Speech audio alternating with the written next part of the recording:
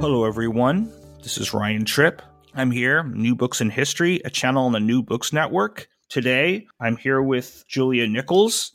She's lecturer in French and European Studies at King's College London. Earlier this year, she published Revolutionary Thought After the Paris Commune, 1871 to 1885, published again earlier this year by Cambridge University Press. Welcome to the show. Hi, Ryan. Thanks for having me. So, what prompted you to study the intellectual history of ex-communards after 1871?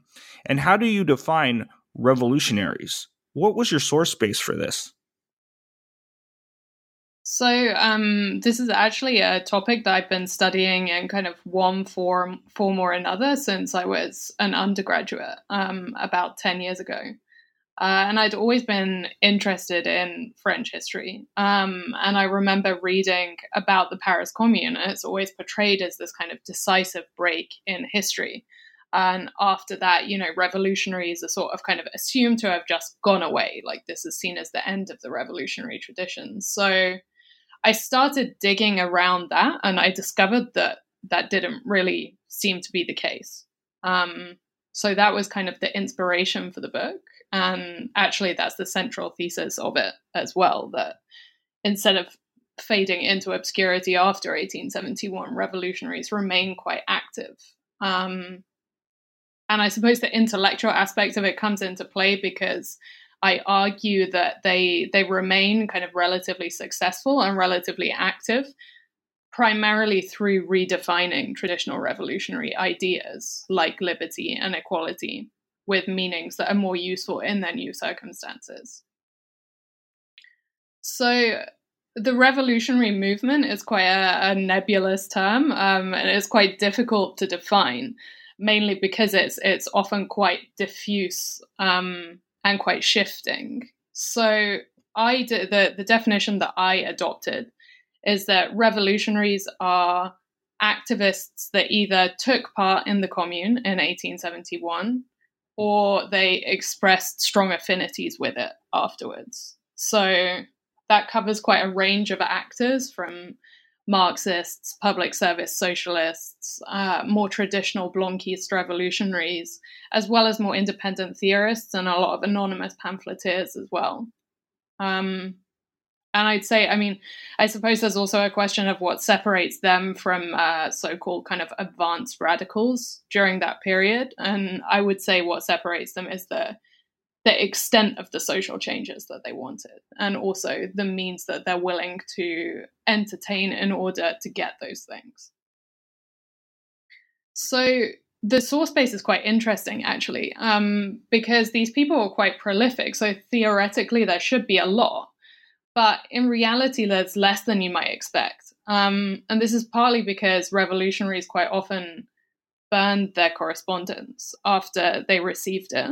And it's also partly because it's just a kind of practical thing that a lot of things that were written at the time were printed on quite bad quality paper. And the paper has since disintegrated. So actually one newspaper that I looked at is actually no longer available to view.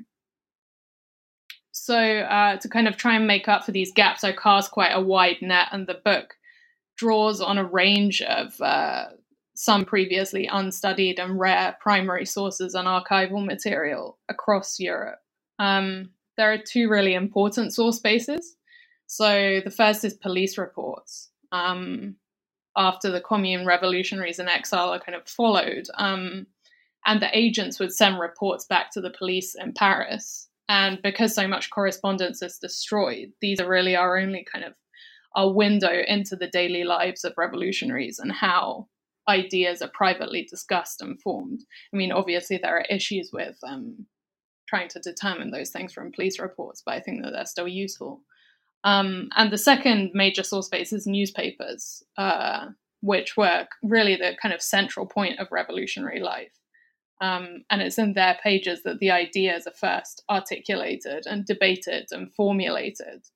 And the book draws on a really wide range of those, including titles that were published in Paris and also ones that were published in exile. After 1871, how and why did both hostile and revolutionary accounts of the Commune, including public and private views by Karl Marx, consider it a failure? And how did these same authors attempt to define the memory of the Commune? I mean, I think that the kind of principal reason that they defined it as a failure or thought of it as a failure is because it really was a political failure. Even the Commune can't deny that it is that.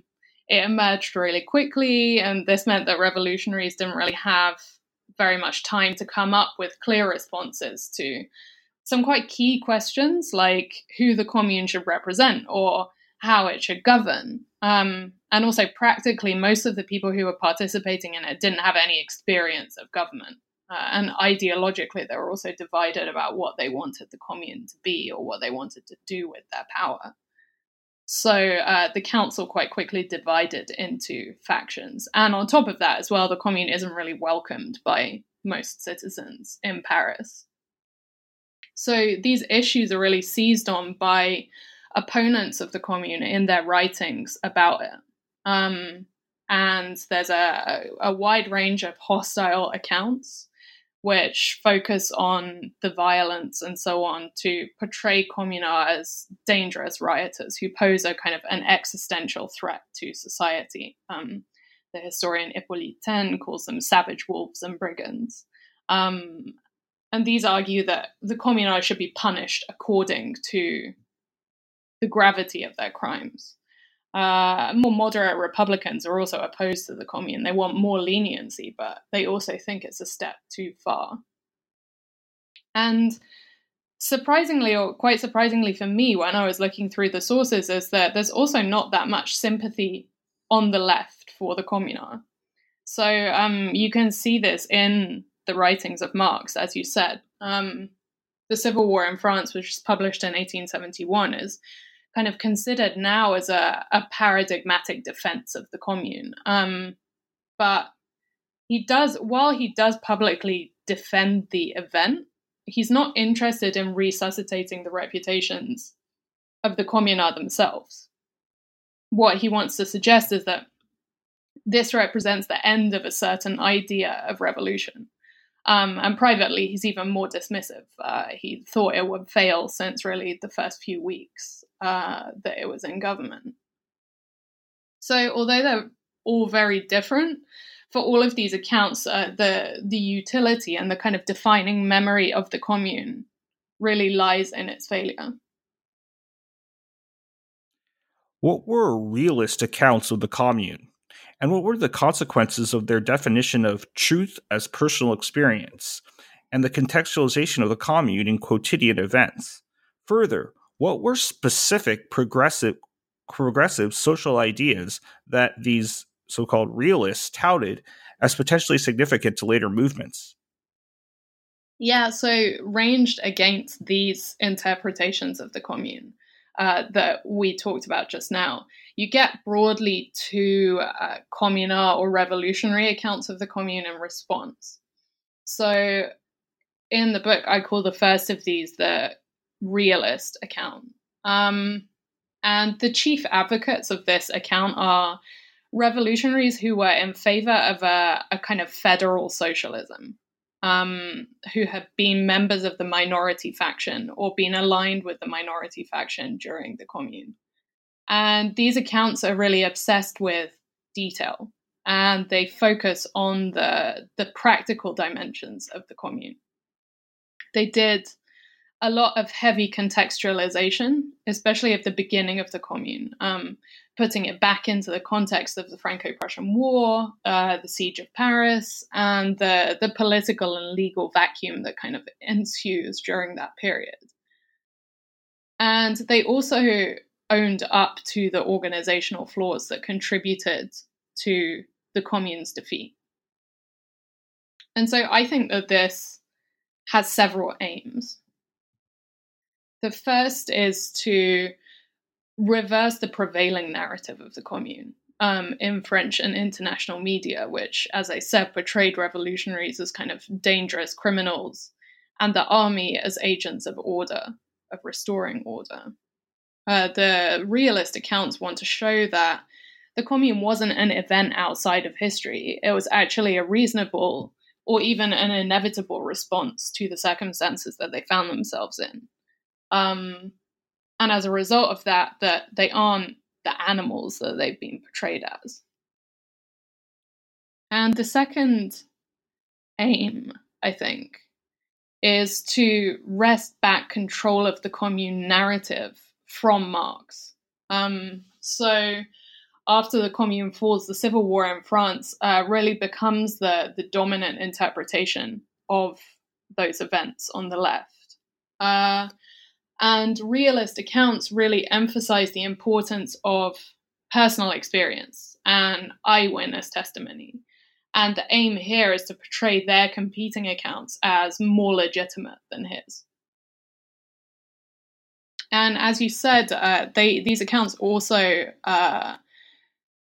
focus on specific progressive ideas that the Commune had implemented or incarnated. So I suppose kind of having recovered the Commune by recontextualizing it, they can pull out its ideas. They can say, well, actually, there were good parts of what happened.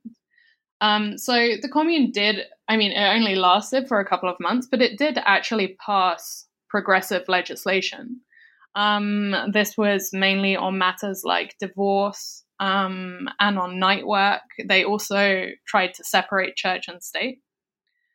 So realist writers really hold these things up as ideas that can inspire future radicals and revolutionaries. Actually, they kind of do. If we look forward, these are things that are legislated for again in years to come. Please compare and contrast realist accounts with ex-Communard Blanquist narratives, as well as post-1880 amnesty shifts and additional depictions, which in turn emphasize the violence of the 1871 Semaine Sanglante and criticism of Commune opponents, as well as those commemorations, obligatory funerals, and an autonomous identity, all in the context of international solidarity. Yeah, so the other interpretation, the second of the two that I mentioned, is what I call the violent interpretation of the Commune. And this really ignores the Commune's this really ignores the Commune's ideas. And it also ignores the 2-month duration of the Commune itself. So instead it focuses on the shared experience of violence. Particularly, they focus on the Semaine Sanglante, or the Bloody Week, which is the final week of the Commune when Paris is reinvaded by the French army and thousands of revolutionaries die. So the aim here is really to turn the Commune into a lasting revolutionary symbol rather than something that, had a lot of ideas. They're not so focused on that. This is sort of how we think of the Commune now, I think. But actually in the 1870s, it was the realist interpretation that was more widespread.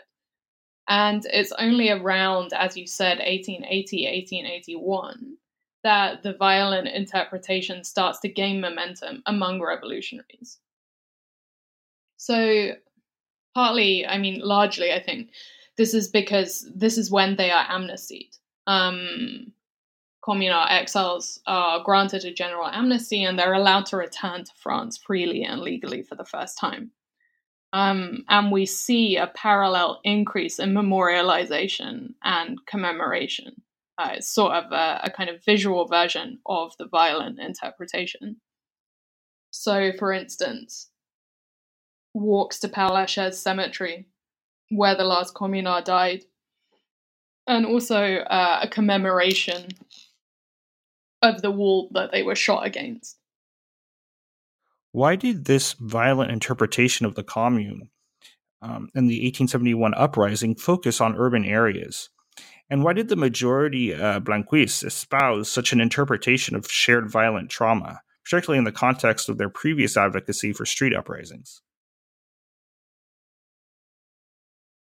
Well, I think that both interpretations do to a certain extent, that is focus on urban areas, just because the communes in 1871, so there isn't just the Paris Commune, there are several other uprisings as well, although they're not as big. The communes in 1871 all took place in cities.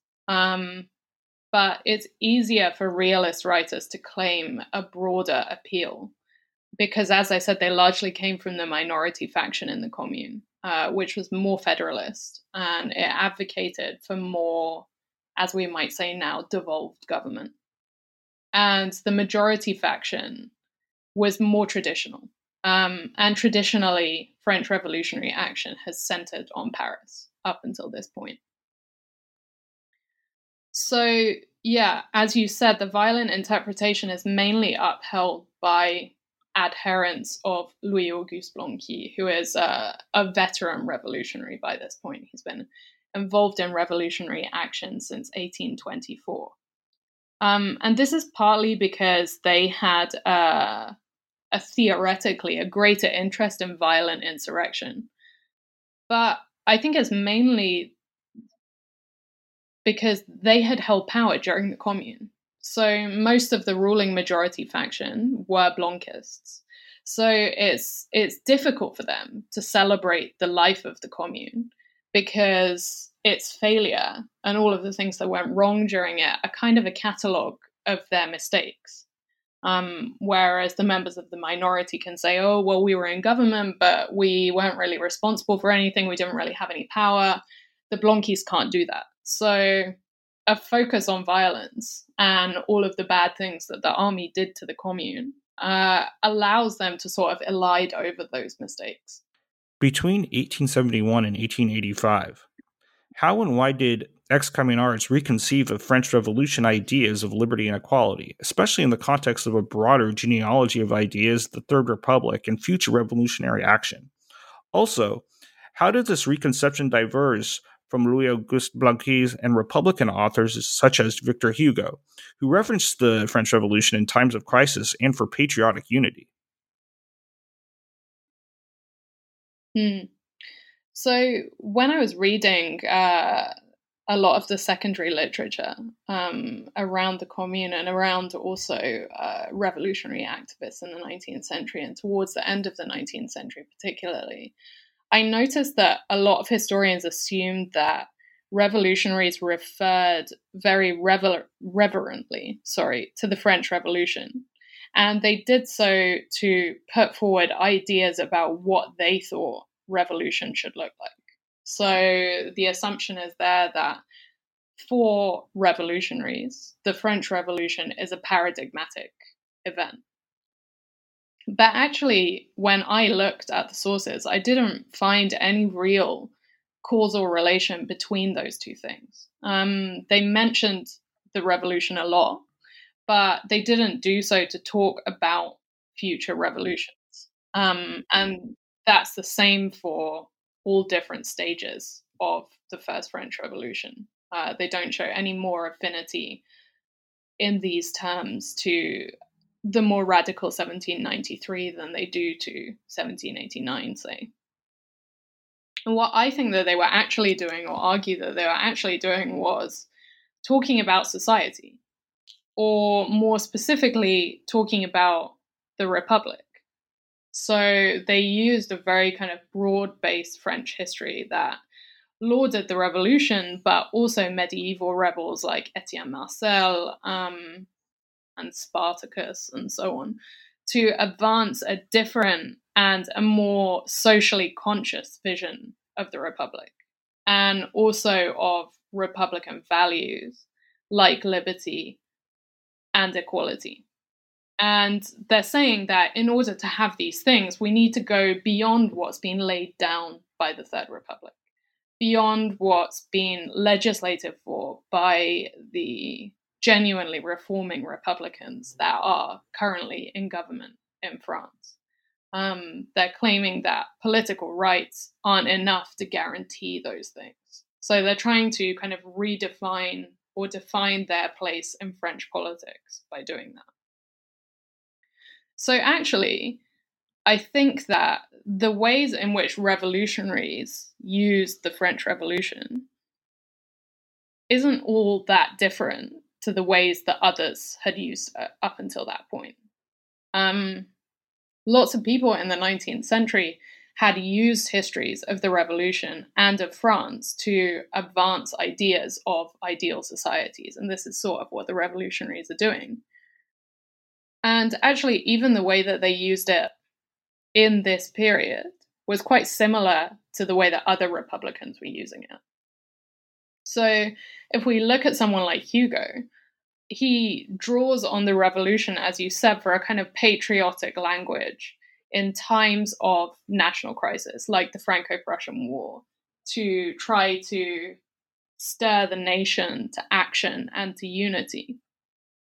And if we then look at Blanqui's writings from the 1850s to the 1880s, we see that he actually does a very similar thing. And I think this is significant because the Commune is often seen as a very decisive break between revolutionaries and more moderate Republicans. But what I want to show is that it's not as simple as that.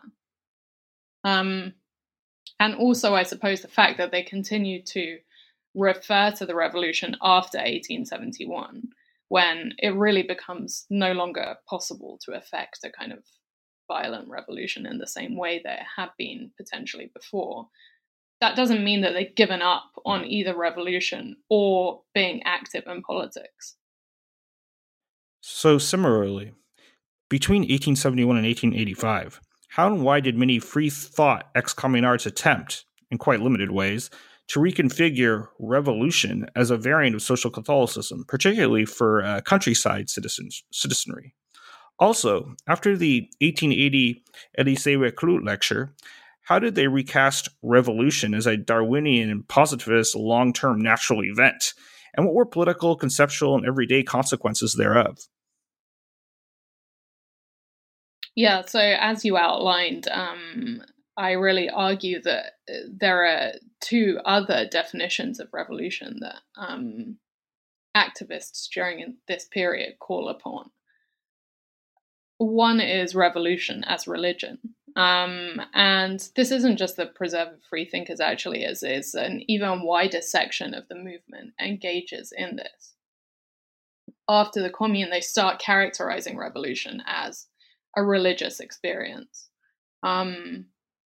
which is not a kind of unheard of language in French revolutionary and radical circles. And it's part of an attempt to expand their appeal outwards from Paris and from regional cities into the countryside. They realize after the Commune that the fact that no one really outside of cities heeded their call to join the Commune, they realize that this is a kind of major stumbling block to effecting the changes that they want. And they perceive the countryside as more religious than the cities. And I think that this definition is interesting for a couple of reasons. Firstly, because revolutionaries themselves during this period are not religious at all. It's quite unlike the 1840s in that way. So their willingness to resurrect this kind of language actually shows how committed they are to getting new support. And it also shows that they continue to believe that revolution could be a viable political program or a viable political position. It's also interesting because the details of their religious language at the same time expose quite fatal limitations to their attempts. So, I mean, really, revolutionaries aren't actually interested in either the countryside or in religion or in finding out any details about them. So they're not really aware of what either is like in real life. And also the quite significant changes in the way that people interacted with their faith that had taken place since the 1850s. So they end up addressing the countryside as a kind of a reactionary religious monolith. And it's quite patronizing. And so they kind of, in attempting to appeal to these people, they actually display their inability to overcome their own prejudices. So it's kind of counterproductive. And yeah, the second definition of revolution has to do with nature. And and it portrays revolution as a natural process, which is the twin or the flip side of evolution, a kind of faster moment in time, whereas evolution is longer. So they're trying to suggest that revolution is something that's inevitable. It's an inevitable part of society, just as it's an inevitable part of nature. And that therefore, on some level, it kind of has to be accepted. So the main proponent of this is an anarchist geographer who's very celebrated as an academic called Élisée Reclus. And he gives a lecture in 1880 on the subject, which turns out to be kind of wildly popular. And this definition is really adopted by lots of different groups of revolutionaries in the ensuing years. And so the aim here is to minimize the importance of their own recent, very public failures, and also to redefine revolution as not a kind of triumph of the will or a violent event, but just as the practice of everyday life, that it is inevitable. And so we're all taking part in it. And this kind of broader revolution is more accessible. And they hope that it's more appealing than traditional forms of action, which actually demand quite a lot of sacrifice and a lot of discipline. But it also has a downside, which is that it kind of strips revolution of any specific meaning. And I think that often that led to confusion over what actually these revolutionaries stood for, or what precisely they stood for. Duly noted. So, why did French translations of writings by Karl Marx increase after 1871? And what were the consequences for semantic and ideological shifts in translation, especially for labor agency and technological trajectories in, for example, the factory chapter of the 1872 to 75 Les Capitales and its abridgments? Yeah, so as you said, there's really a kind of boom in translations of Marx into French from around 1872 onwards. And over the next couple of decades, many of his writings are translated into French, whereas prior to 1872, there had only been 2 texts in French. It's kind of difficult to pinpoint exactly why this is, I think. It could be for a couple of reasons. So it might be just a result of his work on the Commune, which I mentioned before, the Civil War in France. And this really increases his visibility in France. So maybe that kind of increased curiosity. Or it might have to do with the fact that more French socialists came into contact with him in this period.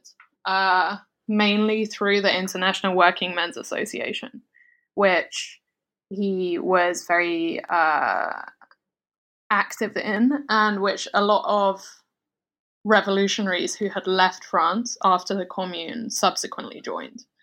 It's also worth saying that 2 of Marx's daughters were married to French socialist leaders, and those people, both his daughters and their husbands, were quite instrumental in attempting to secure publishers and actually in translating the work themselves into French.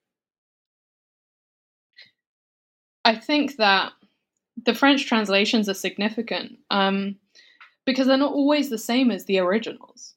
And Capital is an especially good example of this, actually. It's translated into French and serialized and published between 1872 and 1875. And these translations present a French Marx, or what I call a French Marx, that is subtly but also quite noticeably different from the Marx in the German originals, and also in other versions as well, other translations. And whose ideas are more finely attuned to the French circumstances. So a good example is the chapter on the factory, where just a few words are changed or kind of tweaked in the French translation, but they give quite a different. The translation leaves quite a different impression. It leads to a slightly less bleak interpretation of life on the factory floor and workers' rights inside the factory. In France, industrial labor, especially in big factories, is a lot less common than it is in places like Britain. And workers' bargaining position in relation to their employers is also better. And these ideas are also widely accessible. So the translation of Capital, as you said, was abridged. And it was sold as part of a workers' library series. It had a long explanatory introduction explaining why, what this text says and why it's important to workers. And I think also, importantly, the construction of this French Marx is overseen and encouraged by Marx himself. And I think this is important because it gives a very different picture of Marx from the one that we have from the First International, where he's quite authoritarian. And this has formed the basis for most studies of French Marxism, or this impression. But what looking at the translations does is it shows that he could also be very flexible. That in translation, he's often willing to sacrifice the purity of his ideas if that will mean broadening their appeal. So you've already alluded to this, but I want you to elaborate a little bit. Why did this rigid doctrinaire Karl Marx and his French disseminators, which you spoke of in the context of ex-communards amidst the anarchist schism of the International Workingmen's Association, how did these disseminators help revise arguments in Le Capital that differed for geographic and temporal reasons from, as you already alluded to, Marx's previous focus on the counterintuitive role of private property held by peasants and labor? And I guess the classic example is like in the 18th Brumaire. Right, yeah.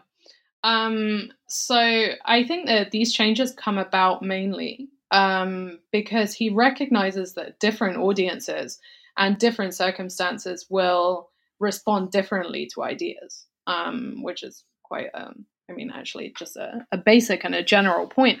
And a good example of this is small-scale private property, which I think is what you're talking about with 18th Brumaire. So yeah, in Das Kapital, and also the German original of Capital, and also in earlier texts on France, like in 18th Brumaire, which, by the way, wasn't published in French when it was published. He says that peasants acquiring property is something that is centrally important to historical materialism and to the historical development of capitalism. It helps capitalism to develop, and it helps the modern state to develop.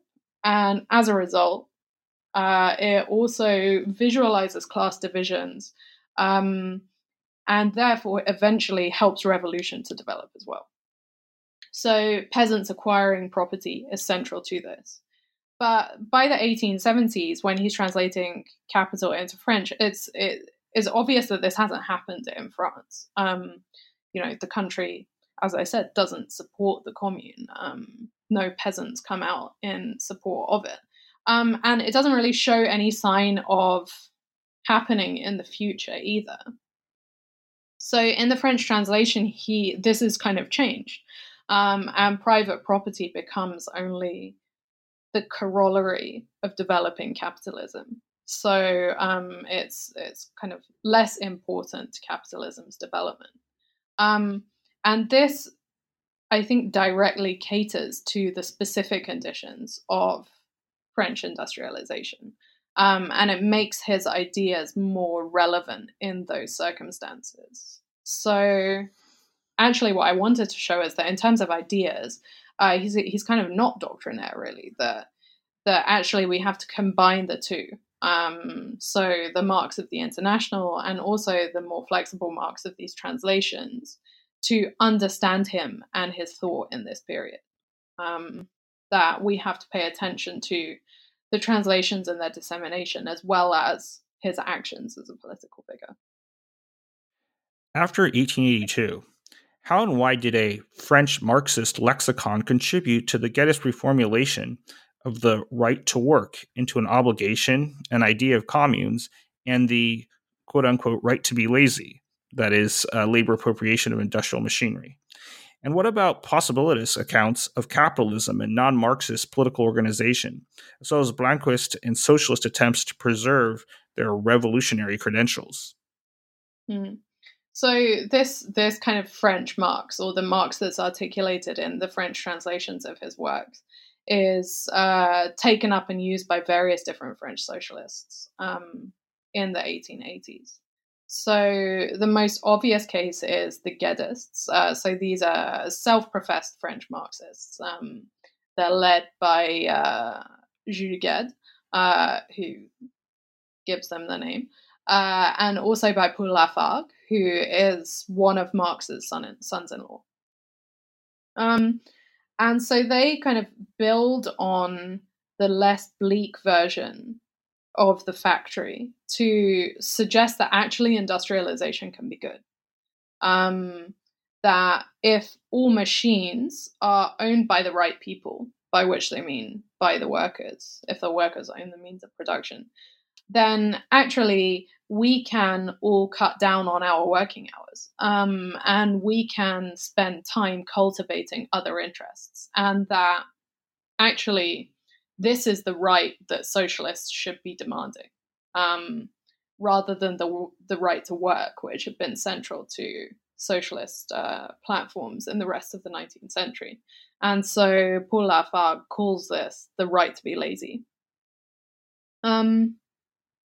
But yeah, so socialists, other than the French Marxists, also show an affinity for Marx. And this is what I really wanted to show, that Marx isn't just the preserve of the Gueddists. So they're enemies, I suppose, in kind of political terms, colloquially known as the possibilists. They're more public service oriented socialists. They're more interested in gradual change, or the possibilities of gradual change. And they also admire Marx, and they make use of various concepts, like Marx's increasing affinity for communes, small communes, and the revolutionary power of smaller communes. The Blanquists also make use of Marx. So, yeah. Marx is also kind of consistently evoked provocatively by French socialists to kind of maintain their revolutionary credentials. So he's used in almost two different ways. One, they draw upon Marx's ideas, or the ideas of the French Marx. And two, they also use him as a figurehead. He is a very controversial figure in France at this time, and they kind of lean into that in an attempt to maintain their revolutionary credentials. And what I want to suggest is that French socialists saw Marx's ideas as a kind of a useful language for working through or for discussing important social problems. They didn't see Marx or Marxism as a fixed doctrine, and that maybe orthodox Marxism doesn't really exist during this period. Beginning in 1872 to 1876, how and why did the writings of ex-communard deportees engage with French colonialism, only insofar as it related to a fiscal critique of the periphery? In addition, what examples can you provide of deportee political reconciliation and communal reformulation of a French republic, and I guess republican culture, in New Caledonia, as well as the popularity of such ideas? Yeah, so historians who've kind of looked at deportees in New Caledonia before, I think, have often looked for a stance on imperialism in their work, which I suppose makes sense. They've been deported to a penal colony and they're supposed to act according to the French state or as agents of colonialism. But when I looked, I didn't really find one in their writings. I found that they were more concerned with the French Republic and with using their experiences to criticize the established order there, and also to legitimize their participation in politics once they got back to France in the 1880s. So economic criticisms of imperialism are a really good example of that, because the economy was one of the main justifications that the government gave for empire and for imperial expansion. So the deportees are kind of using their experience to say, well, actually, none of these things are true. The government is lying. And because it's lying about this, it is also sort of unfit to rule. So they're using their experiences in the empire to intervene in metropolitan politics. They also use their experiences in New Caledonia positively as well, as not all just about how bad everything was there. So they point to things like the fraternity that existed there. They say that, all divisions kind of melt away when we get to New Caledonia. And also to the things that they achieved against the odds as well. So, for instance, they engage in various kinds of building projects. Actually, you can still see those now in New Caledonia, some of those now. They start newspapers, engage in various cultural projects and things as well. So they're almost kind of pitting this experience, their experience in New Caledonia, which they see as overcoming the odds to create a functioning society, against that of the Commune. They're saying, look, actually, we can get along, and our ideas can work. We can establish a functioning society, and therefore our ideas have value for France as well. And it would be good if France paid attention to those things.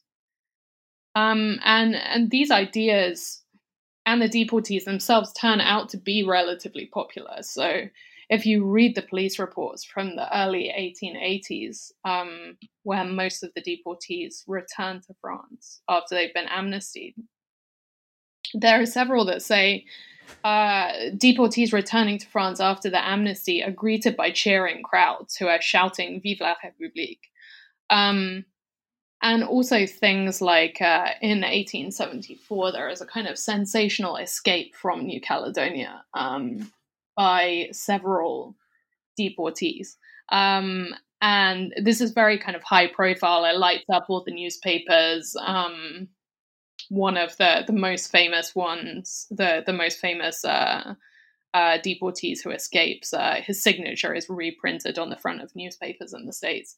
But this escape is funded by very high profile and more moderate Republicans, like actually Victor Hugo is one of the people who is kind of involved in this.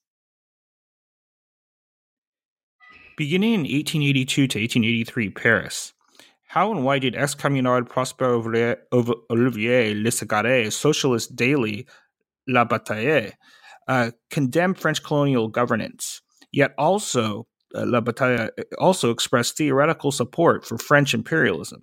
Conversely, how and why did the 1877-78 Franco-Russian anarchist newspaper Les Travailleurs, published in Geneva, how did it challenge legal justifications for colonialism and imperialism, as well as extol and forge labor's solidarity with non-Western cultures, except for a few I read quasi-Lockean land comments?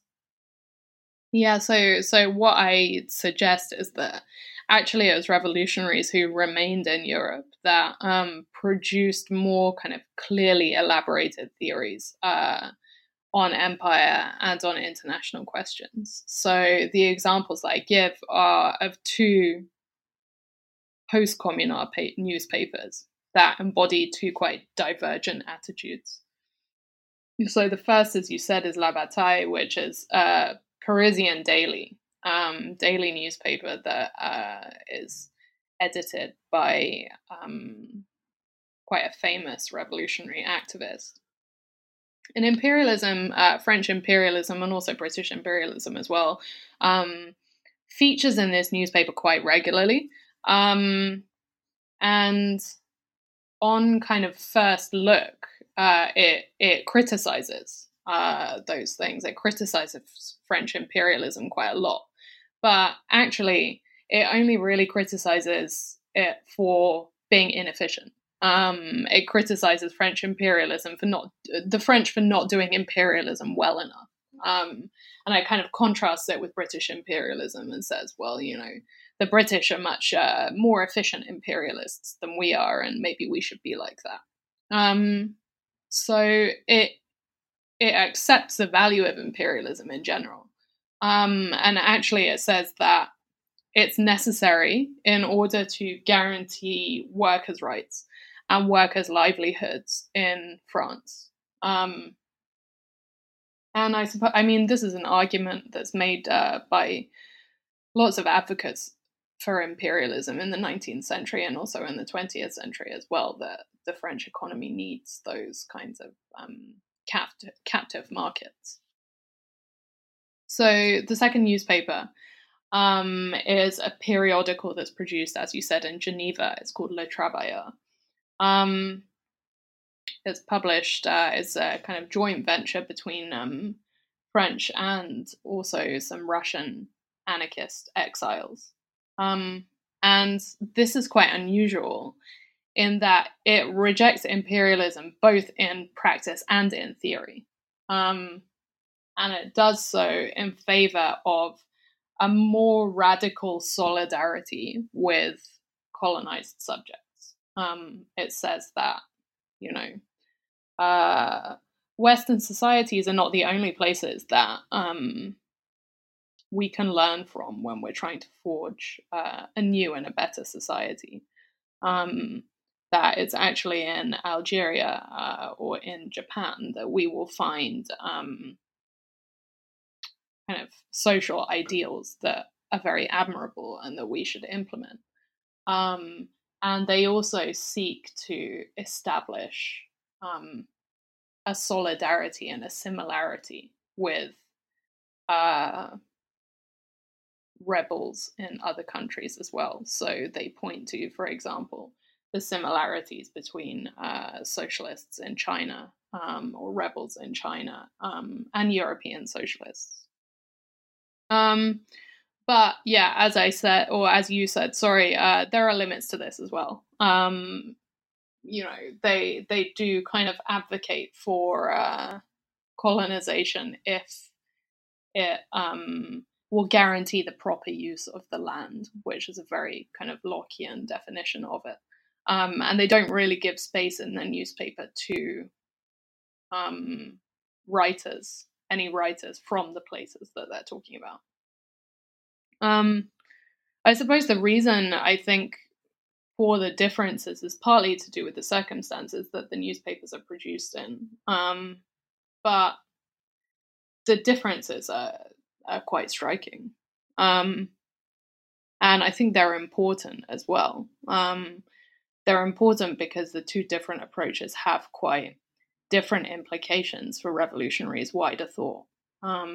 So the protectionism that we see in La Bataille kind of exposes the logical limits to its supposedly universalist ideas. And these are limits that aren't visible in purely Western contexts. And in contrast, Le Travailleur's stance is kind of both consistent with its universalist claims, and also broadened the scope for revolutionary action as well. It's trying to highlight practical ways in which small groups of revolutionaries could bring about meaningful social change. How and why did ex-communard deportees engage in transnational encounters that resulted in advocacy for universal labor solidarity and the quote-unquote politics of friendship? And what happened to these ideas after the 1883 death of Karl Marx, Friedrich Engels' post-1883 doctrinaire Marxism, and the 1889 founding of the Second International? Yeah, so both Le Travailleur and the deportees engaged, I think, in this period in what I would call kind of transnational encounters. So encounters that aren't bounded by the confines of the French Empire. So, for example, although they spent most of the time in New Caledonia, the deportees obviously had to get to New Caledonia, and they saw a variety of different places along the way. One of them said that it was almost like they'd done a world tour. The deportees who escaped met with various foreign radicals, like the O'Donovan Rossa, the Irish Fenian. And they also advocated for the freedom of other political prisoners as well. So when I was thinking about these things, to me, it was proximate to what Leela Gandhi described as the politics of friendship in her book, Effective Communities. And so the point that I wanted to make here is that although empire has become a kind of very popular category of analysis amongst historians and amongst scholars, perhaps actually this isn't the most productive lens for looking at revolutionaries' interactions with the world in this period. And as you said, yeah, the book ends in 1885. And by the end of the 1880s, lots of the ideas that I talked about, the more kind of flexible or experimental ideas, I think had been replaced. And I don't think that this is due to a single big event, but more just a kind of a constellation of the more minor ones that you mentioned, which leads to small changes, which when they're all added up, it's actually quite big. But I think that just because the ideas were replaced, or they didn't kind of outlast this period, that doesn't mean that they weren't important, or that this period wasn't important. Revolutionaries continue to kind of operate at the center of political events, even after this period. And in fact, I think we could interpret the fact that this kind of flexible intellectual approach fades as a sign of its success. That by 1885, these revolutionaries have kind of managed to re-establish an acceptable position for themselves in French public life, and also in international revolutionary circles. And I think that this is kind of significant for how we understand both revolution in France and also the kind of periodization of modern French history more generally. It shows that 1871 isn't the kind of the decisive break that is often seen to be. That revolutionary ideas maintained a position in French politics for a lot longer than we've previously thought. And that also that they were closer to their more moderate counterparts as well than we have previously thought. So there's actually a lot of continuity between, say, the 1840s and the 1880s. And so maybe it's worth thinking of, if we want to kind of ascribe or think about a significant break in French history in the 19th century, maybe it's worth thinking about 1848 as that rather than 1871. I have one final question for you. What's going on with you next? Are you working on any new projects? Taking a vacation? Well, it's very nice to have the book out, and to not kind of have to worry about that anymore. Um, I am starting work on a new project that will be looking at comparisons between slavery and wage labor in French philosophy between about 1830 and 1917.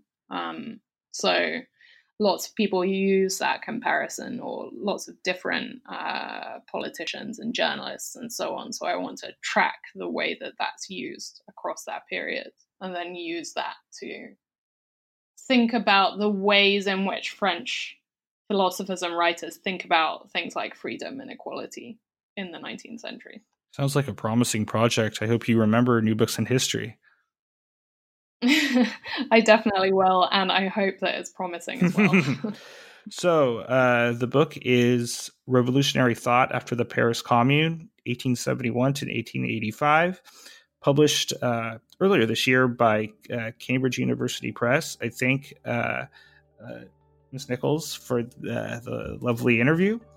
And on behalf of New Books in History, a channel on the New Books Network, this is Ryan Tripp. Please tune in next time.